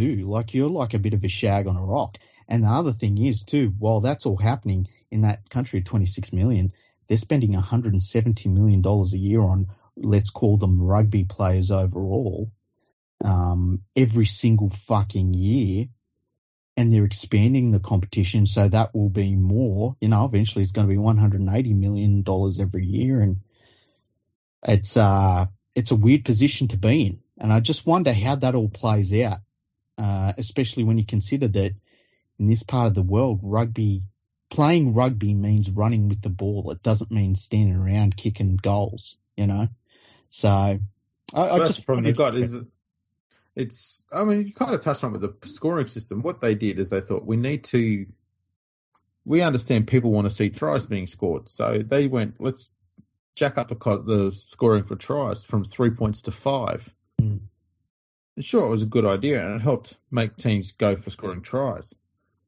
Problem was, though, the scoring that took place back then was mostly through penalty goals and field goals. Mm. Rugby league went through the same cycle in the 60s and 70s. Mm. You don't jack up the value of something else when, teams weren't refusing to score tries. They were still keen to score tries. It was still a high-scoring play. But because in rugby union, typically, the defence is a lot harder to get through because there's 2 extra players on the field and they're usually defenders, they're forwards. It's harder to get through them. So teams instead would just go, once we get in a good position, all the defence is basically standing in a straight line. Just kick a field goal. Kick a penalty goal if you get a penalty chance. And just take the easy points the whole way through. And that's what it was all about. It was always trying to make you think that it was more of a game of chess than rugby league was. And what people wanted to see was an actual contest, and they see field goals and penalty goals after a while as being a cheap way out. Mm-hmm. Because really what your goal should be to try and score the maximum points you can on a play, which would be a try converted. And they were going, let's just take the field goal because, we can and it's easier. We can be down by 10, but if we get up there and we pot 5 of these fuckers, scores a level. And that's what happens too often. And it doesn't feel like when you've done that and you win a game and some team scored 2 tries and you've kicked, 5 penalty goals. It doesn't feel like the team that kicked all the penalty goals has actually been the better team. Like everyone just thinks in their mind, the team that scores the most tries should be the one that wins, not the one that kicks the most uncontested points. Yes. And that's that's the problem they've got, is that they didn't drop the number of points for a field goal. And I think they have 3 points for a penalty goal. That's just stupid. Silly. So in closing, really, the New Zealand Rugby Union, they should just switch to league. If they did that, they'd be straight away financially better off. They would be respected. They'd be. Well, they could create the 18th team. Yeah. Well, look, if say they said we're going to switch to rugby league, right? Even just on a domestic level, I would be happy with them adding 3 teams straight away. They probably will struggle really, really badly, but you're looking for the future, you know. And I don't care who them teams are, but they would be, you know, taking up part of the NRL's gigantic money windfall from broadcasters. You would have, between Australia and New Zealand, you would have 30 million people that would be watching this competition religiously. You know, internationals would be huge. You know, the Pacific Islands would all get on board with them. It'd be the start of something pretty interesting. Or they can just continue the way they're going and, you know, end up just playing regular old club football between local sides in New Zealand, while the NRL starts dropping teams in there anyway in New Zealand and spending, you know, at the moment, $10 million a year on players. And as we go forward, it'll be $20 million on New Zealand players, and then 30 and then 40. And how do they compete with that? They can't. No, They should have sided with Hitler. That's what it comes down to. They sided with Hitler in France and they fucked up, and they're getting their just desserts now. Yeah, karma will wait if need be to get the job done. Mm-hmm. Yeah, it can be pretty nasty. Remember when we were a rugby league podcast? Yeah, I was about to get back to that. I just saw a story here we could probably quickly chat about. Mm-hmm. 12 years after it was shuttered down, the derelict Balmain's Leagues Club is finally ready for a rebuild after the state government ditched plans to use the Brazil site as a dirt dumping during construction of the Western Harbour Tunnel.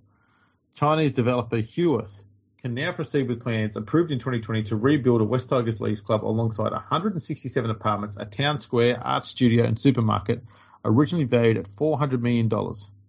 Can I just ask you, Andrew, how many times have you read finally Balmain Leagues Club can be? Well, the difference this time, I think there's 2 differences this time. First one is, yeah, is I thought you said hang on. No. Okay. So the first major change here is the developer is not Elias. Okay. Second one is, it's not trying to be 437,000 kilometres high. Yeah, I gathered that was a problem with locals. Yeah, they didn't like it. Air traffic also said it's too high. Mm-hmm. Benny's going, no, it's going to be 437,000 kilometres high. I'm not budging on it. And then he put in another bit to make it 657 kilometres high. Because that would work after it got knocked down for being too high to start with. Make it taller, that'll be fine. Well, if it's too tall, the problem is go higher. Yeah, that's right. Idiot. So those are the 2 big sticking points, which it looks like it's got around that. A lot of it's because West Ashfield took over the whole process. Yeah. And obviously they did that because they want to build something there that they're going to get a return on long term as well. Mm-hmm. And they're a smart outfit, West Ashfield. They know what they're doing. Because let's be honest, they're making all the money, which is helping to pretty much prop up the West Tigers club pretty much.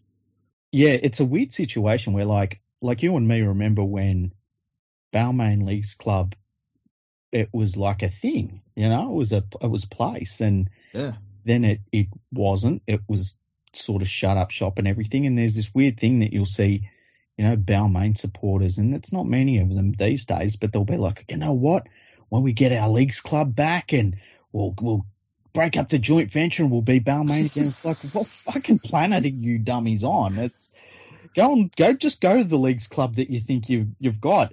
doesn't exist. It's all over. That's finished, you know?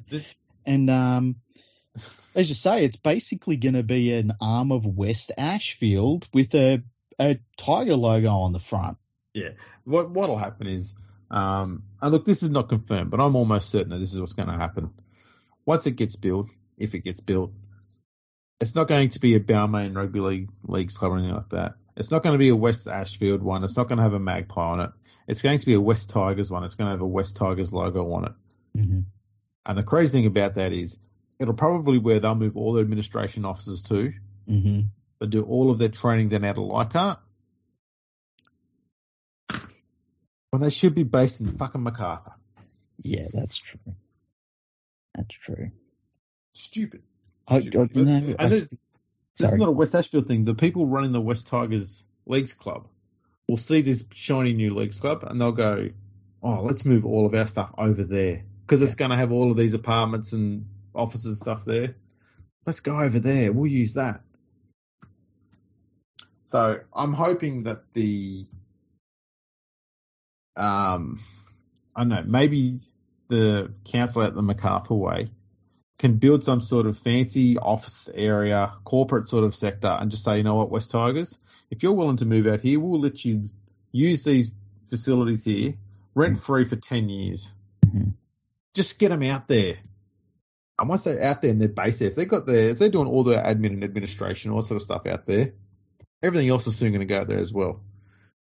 That's all it's going to take. Someone's got to make a move to make them permanently located somewhere, and they'll drag them over. Okay, yeah, so I'm not going to go on any more West Tigers rants. I made a promise at the start of the year I wasn't going to do it too often. I want to kind of stick to it a little bit for a little bit longer anyway. So what we'll do is we'll wrap this sucker up, hey? Yeah, that sounds like a plan. Thank you to palmerbet.com for all of their betting odds for this episode. Remember to go to PalmerBet, sign up. It's a great service. They've got really good betting odds as well, and they're a major sponsor. So if you can support the people that supports us, we'd really appreciate it. Absolutely. And always, gamble responsibly. 100%. And if you want to follow us on the social, you can find us on Twitter and Instagram at Fergo Freak Pod. We're on LinkedIn, Facebook, YouTube, MySpace, so check us out on all of those. And I know I didn't mention in the intro, so I'm going to do it now. You can find League Freak on Twitter at League Freak.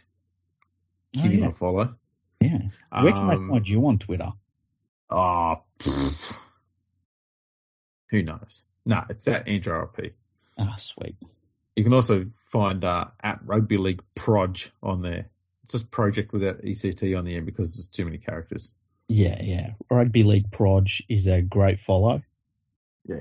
And the good thing about Rugby League Proj is it won't fill up your timeline with lots of shit because we don't tweet from it very often, mostly because we forget to. That's hilarious. We'll leave it at that. We could be doing lots of updates on there and lots of stats, and we don't. You should let me take over, right? Because I do tweets that are really they're really soothing to people. And I actually got told again. Remember, you and me have talked about how my tweets come across really aggressive, and I don't know why. And like you and me can tweet the exact same thing, and people will be like, "Oh yeah," but with me, it's like, "Fucking hell, what the fuck's wrong with you?" And I had that again put to me where there were some people that were saying that my tweets were very aggressive, and somebody had say, "Oh, he's not really like that."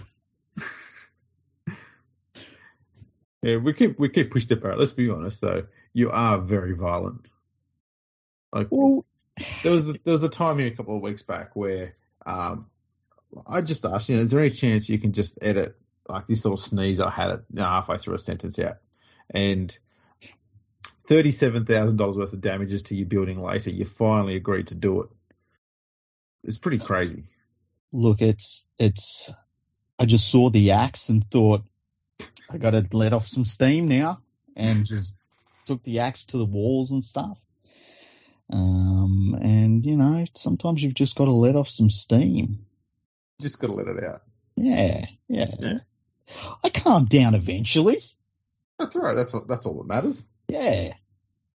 You didn't punch anyone. I mean, you might have hit them, but you didn't punch anyone. Not the brakes, Amber. See, I knew you'd be under that. Yeah. I think I've watched as much of the Johnny Depp Amber Heard court case as I have of football in the last 2 weeks. Just today, right? Just today, I watched just under 4 hours of it. I'm not even joking. True story. I'm going to finish this on a true story from today.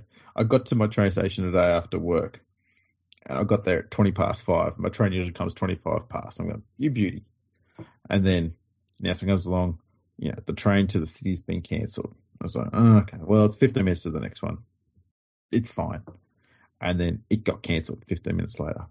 The next one was supposed to come at 5:44, and I'm looking at my watch and going, okay, it's 5:39, and it says up on the thing there, your train will arrive in 23 minutes. I'm going, 5:39 plus 23 equals more than 5:44. Mm-hmm. Like, why is my train so far late? And I went, I'm not upset because I'll just put my headphones on, pop the video on, and just watch what I missed of of this thing. I'd look up 5 minutes later, and the time for arrival for the train's gone from 23 minutes to 22. I was like, I'm going to watch all of this before my train arrives. Oh, well. Wasn't upset. But I managed to get the whole thing that I wanted to watch. Got that all done before I got home. I just think it's hilarious that what would it have been now about 5 or 6 days ago? I was like, you been watching any of this, trial, Amber Heard? And you were like, no, not really. I was like, oh, it's pretty interesting. And now I'm waking up to DMs from you saying, dude, did you see this? I think when you sent me that, I might have seen 2 small 1 minute long clips. Yeah. It just highlights. I think it might have been a Johnny Depp responding to something about the newspaper articles. And I was looking going, why are they asking him to confirm that the lawyer has read the headlines of these opinion pieces? Like, how is that evidence? What's the point of this? Yeah. And that's the bit that made me watch the next one. And then I forgot about it. And then you asked me about it. I went, oh, okay, I'll go and watch some more. And I was watching all of it going, this court case is fucking nuts. Yeah, you can't help but not watch. It's incredible. It is great drama. I've watched at least, I would say I'm probably close to 15 hours or so worth of like unedited, direct, seeing everything, testimony by all sorts of people. I am so into it. It's incredible. I said today to somebody that it's the best viewing since Game of Thrones, second last season anyway. Oh, it's been phenomenal. I haven't seen this much drama since Jason Taylor was coach of the Tigers. It's been phenomenal. Phil Gould was watching this shit going, wow, this is a lot of drama. It's too much for me. Phil Gould watching goes, challenge accepted. Sack a coach. What's next? Watch, Mick Potter will get sacked next week. Wouldn't it be funny if we get to round 20 and he sacked Mick Potter? You're not good enough, sack him. And then in the off-season he goes, you know what? If you can't get the right person to do the job, you might as well just do it yourself. Seriously though, is there a world where Mick Potter comes in and they play so badly that you have to then sack him? Like, there's got to be a number, right? Like, just say they don't win another game and through how many games would you have to lose in a row? Like through to round 20? Or do you just keep him at that point? Well, that's the thing. Ego takes over, doesn't it? Yeah. You go, well, you know what? We've kowtowed to our ego and said, you know what? We've admitted that we made a mistake with Barrett, but we're never going to make the same mistake ever again. And when the next coach comes in and he's worse, you go, no, we're not making any more mistakes. So this is just, we'll call it teething issues. And he just needs this right squad, and we'll make excuses for him. And then loses all the next season going, yeah, he's shit. Yeah, like say they go the next 2 months without even getting close to a win, right? And then they lose by 70, and then they lose by 80, and then they lose by 84. Like, you kind of have to do something at that point. You can't just like say this entire year's a write-off. You've got to kind of have something. So there's got to be a point. And it's, what is that point? What is that point? Look at me being all doom and gloom. He's going to be fine, Bulldogs fan. So, don't you worry. Wouldn't it be funny? You get they're playing against Melbourne, and Melbourne's up 90-6. They need just 2 more points to break the record in first grade against the Bulldogs too. And full-time siren sounds. Papayas lining up a conversion from touch. The Bulldogs officials are going, if he gets this, we're sacking the coach. If he doesn't, it's fine, because the record hasn't been broken. But if he kicks it, that's it. We can't have that. I'd love to see that. I wonder if that's the precipice. Yeah, I think of the pressure that would be on that coach at the time, and then I think that's like every couple of weeks for Nathan Brown. He's like, mate, this pressure for breakfast. I've got 70 before. It'll be fine. That's right. He's going, yeah, I worked with Gould before and I survived. I don't know what's wrong with you guys. Oh, man. Nathan Brown, feared by Gould. That could be the title of the episode, really, couldn't it? Yeah, it could be. Except it's got to be NRL round 11, I believe. Well, that's. But it doesn't have to be, but we choose it to be because that was easy to find. Yeah, that's right. Thanks for tuning in, everyone. And I just want to say personally, happy birthday, Darcy. Ah. Now that it is just past midnight. Yeah, happy birthday, Darcy. You're going to be listening to us one day. Yeah. And you're going to, because you better listen to our podcast, boy. Dad, what's that C word you said? Cowboys? No, the other one. Nah, there was no other ones. Yeah. No, just happy birthday, Darcy. I remember it was a while ago now, your dad saying to me, you know what? Did the podcast, I'm off to make a boy, and he did good. Yeah, and then when he was delivered, we brought him home.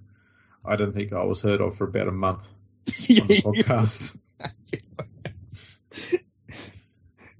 So yeah, you've done a fair bit of heavy lifting in this last 12 months. You were like the last Japanese soldier walking out of the jungle in 1974. You were disheveled, but you were ready to keep fighting on. That's right. I distinctly remember that first episode back, as I don't think I'd slept much. I'll try and do this. I'm trying to remember the opening line. Yeah, that was 11 months ago. That's crazy. Good times. Yeah. Thanks for tuning in, everyone. Hope you enjoyed the episode. And thanks also to Palmerbet. And we'll catch you all next time. Palmerbet with the big don't argue. Punters will love that. Download our app today and enjoy tackle-busting benefits with great odds, more markets and same-game multi every NRL match at Palmerbet. Gamble responsibly. For Gamblers' Help, call 1-800-858-858.